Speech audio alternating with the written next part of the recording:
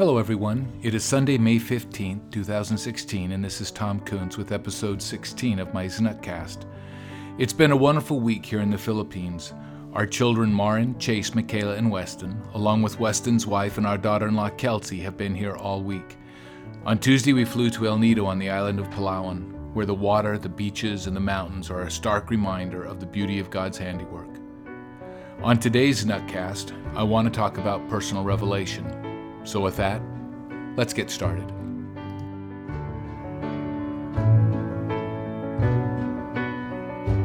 In 1996, we were living in Kingwood in the far northeast of the Houston metro area.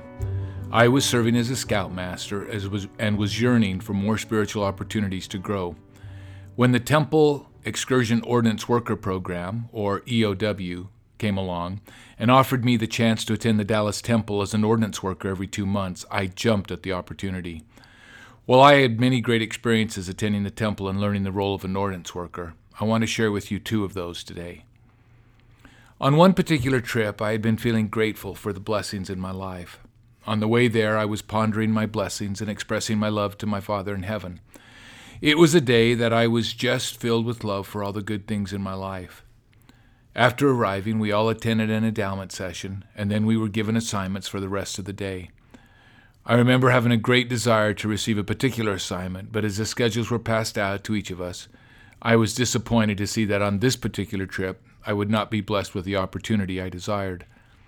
I was disappointed, and if I'm honest, almost frustrated that it would be 2 more months before I would be back again, and able to practice what I had been so diligent in learning over the past 4 months. As I dutifully went to my assigned responsibility, I heard the voice of the Lord whisper these undeniable words to me. "This is how you show me that you love me."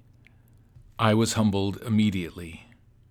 The Lord was teaching me with perhaps the greatest lesson of all, that if we love our Heavenly Father and our Savior, then what is required is obedience. I do not know what the needs of the others in our EOW group were that morning, or why each of us received the assignments that we did. But for me, I learned in a very real and meaningful way what it means to love God. This experience has caused me to reflect on a couple of scriptures and a quote from Elder Maxwell about the importance of obedience. First, the obvious scripture, John 14:15. "If ye love me, keep my commandments." The second is in 1 John chapter 2, verses 3 through 5.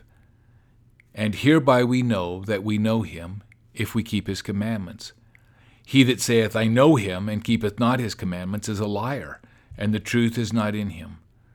But whoso keepeth his word, in him verily is the love of God perfected. Hereby know we that are in him." And the quote from Elder Maxwell, quote, "Obedience is not a mindless shifting of our personal responsibility. Instead, it is tying ourselves to a living God who will introduce us, as soon as we are ready, to new and heavier responsibilities involving situations of high adventure. Obedience, therefore, is not evasion. It is an invasion, one that takes us deep into the realm of our possibilities." Unquote. The second experience occurred about a year later. I had just been reassigned into a new role at work, and I was feeling very inadequate. I was moving from a job in our chemicals division, where I had deep experience and expertise, to a new role in exploration and production, where I had 0 experience and essentially no network of colleagues. I was going from a role where I was completely comfortable and competent to one where I would be essentially starting over. No one in finance had ever moved from chemicals to exploration production, so the expectations of my performance are actually quite high. The thought of this new challenge was almost paralyzing to me. It was shortly after receiving this news that our bi-monthly EOW temple trip approached. I prayed mightily that I might be comforted and given confidence that I could not only do this new job, but that I could excel at it. So it is not a coincidence that my very first assignment that day was to officiate an endowment ceremony.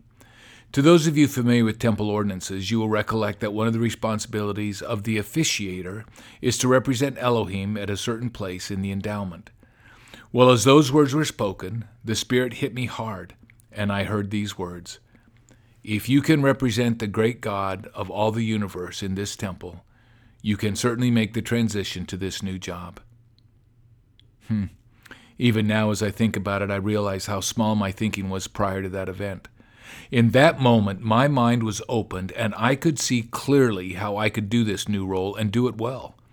And with the advantage of time and history, looking back on it, that is exactly what happened.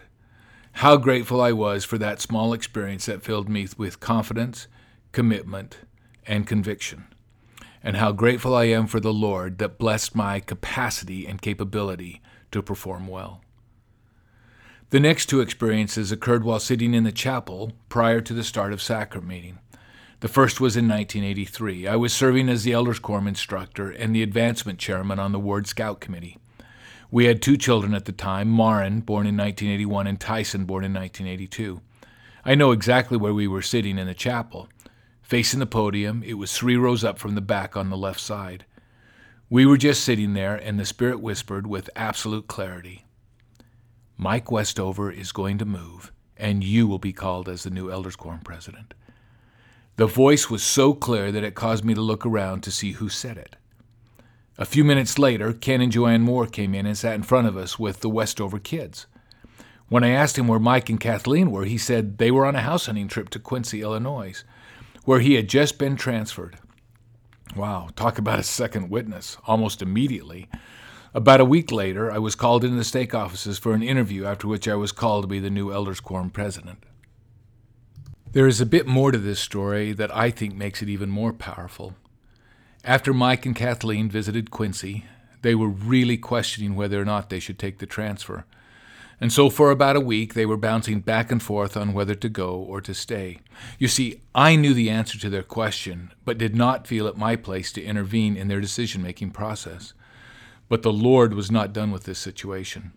Sometime during that week, he inspired their good home teacher, Tom Broderick, to stop by their home without any input from me or anyone except the Spirit of the Lord, and told them that they needed to go. With that as an answer from their home teacher, which they considered an answer to their prayers, they packed up and they moved their family to Quincy. The second chapel experience came in 1998. I was serving as the bishop of the Magnolia Ward, and prior to sacrament meeting, I was sitting on the stand looking over the congregation. As my eyes swept over the congregation, I was drawn to one of the laurels in the ward that I had somehow missed interviewing since becoming the bishop. I immediately felt a need to set up an interview with her. As soon as sacrament meeting was over, I asked my executive secretary to find this young woman and ask her to come in for an interview that day. Church got over at noon, and the earliest opening I had for an interview was 3 p.m. Often members did not like coming back in the late afternoon to the church, as we lived in a rural area where distance was often a problem. So it was with mild surprise that when the executive secretary informed me later in the day that this young woman told him that she would be there at 3 p.m. for our interview. As 3 p.m. rolled around, this young woman came into my office. I asked her to offer a prayer, and then the first question out of my mouth was, "When was the last time you had a prayer answered?" You see, I could tell this young woman had been struggling with her testimony, so I wanted to see if she knew that God knew her. Imagine my surprise when she said, "Today, Bishop." She told me that she had wanted to speak to me about some things, but that she was afraid to approach me. She said it was a huge answer to her prayer when the executive secretary invited her in for an interview. I remember hearing Elder Packer talk in what I thought was a worldwide training meeting about the importance of being in sacrament meeting 10 minutes early and listening to prelude music. My recollection is that he said that this is one of the greatest times that we can receive personal revelation, if we are reverent. I have searched and searched for that quote now, and I cannot find it, but I want to testify that I have found it to be absolutely true. In my searching, I did find this quote from Elder Packer in a talk titled Personal Revelation, the Gift, the Test, and the Promise. It was given during the October 1994 General Conference. Quote, "Prelude music, reverently played, is nourishment for the spirit. It invites inspiration. That is a time to, as the poet Shakespeare said, quote, go to your bosom and ask your heart what it doth know, unquote. Do not ever disturb prelude music for others, for reverence is essential to revelation. Be still, he said, and know that I am God. Unquote. In that same talk, he also said this, quote, revelation comes as words we feel more than hear. Nephi told his wayward brothers, we were visited by an angel. Ye were past feeling that ye could not feel his words. The scriptures are full of such expressions as, the veil was taken from our minds, and the eyes of our understanding were opened. Or, I will tell you in your mind and in your heart. Or, I did enlighten thy mind. Or, speak the thoughts that I shall put into your hearts.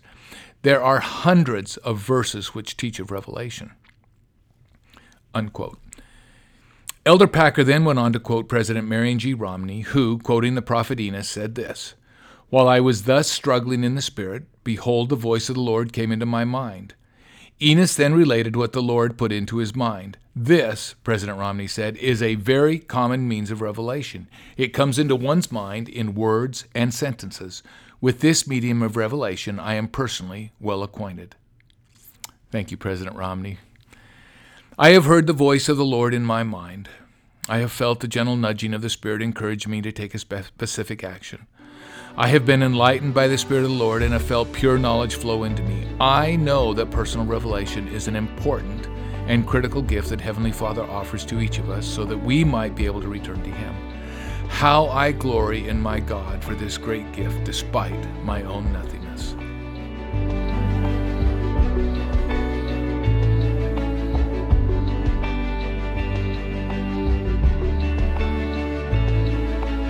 Well, that concludes episode 16 of my znukcast. Thank you all so much for listening. I hope that in some small way we have been each encouraged to seek greater personal revelation in our lives. Until next week, keep the faith.